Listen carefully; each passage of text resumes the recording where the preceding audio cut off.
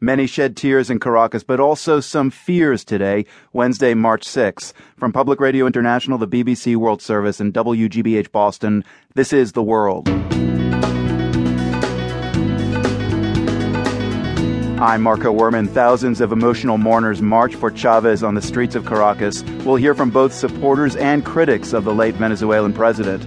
This Venezuelan academic thinks Chavez's harsh anti-U.S. rhetoric caused many Americans to overlook his achievements. The reality is that there's been fundamental changes in Venezuela, fundamental changes in the political culture, in the political landscape, and that change has also been seen throughout Latin America. And later, some immigrants here on H-1B skilled worker visas say they fear deportation when they're between contracts. It's like you have a sword in your neck and you have to find a job.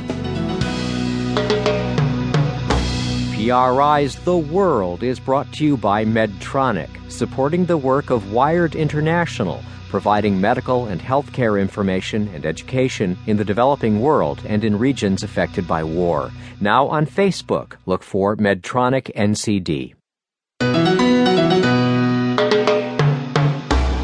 I'm Marco Werman, this is The World, and today this is Caracas, Venezuela.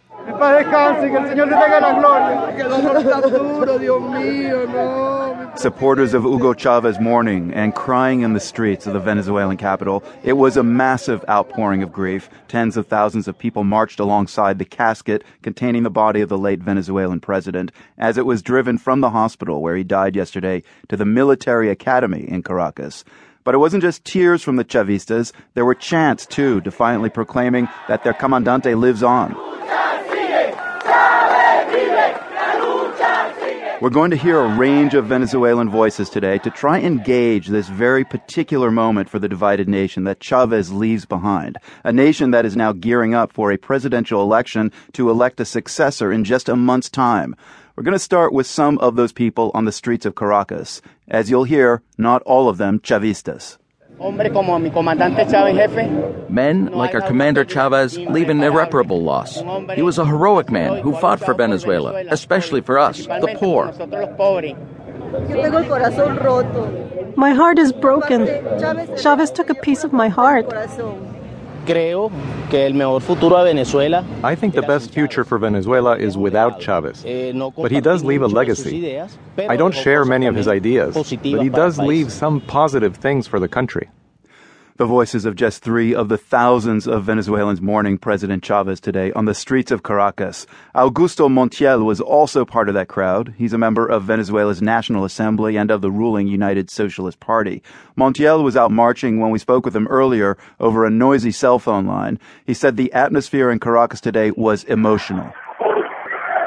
Emotions here are feelings of pain, of sorrow, of reflection, of gratitude to a great man, a great Democrat, a great inspirer of people, a great constructor of democracies, of constitutions. People are embracing one to another, women, children, men. This is unfortunately a historic moment.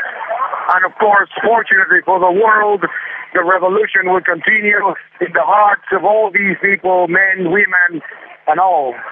How many people are around you there at this event where everybody's mourning Chavez today?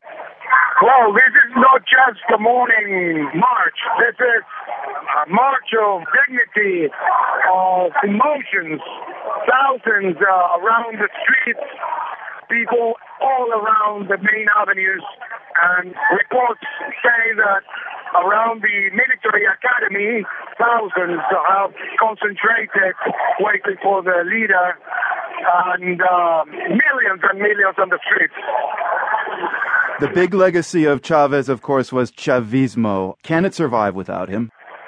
Well, people here within the Socialist Party and outside the Socialist Party are all aligned to see the future of the revolution in the hands of all those who are with Chavez.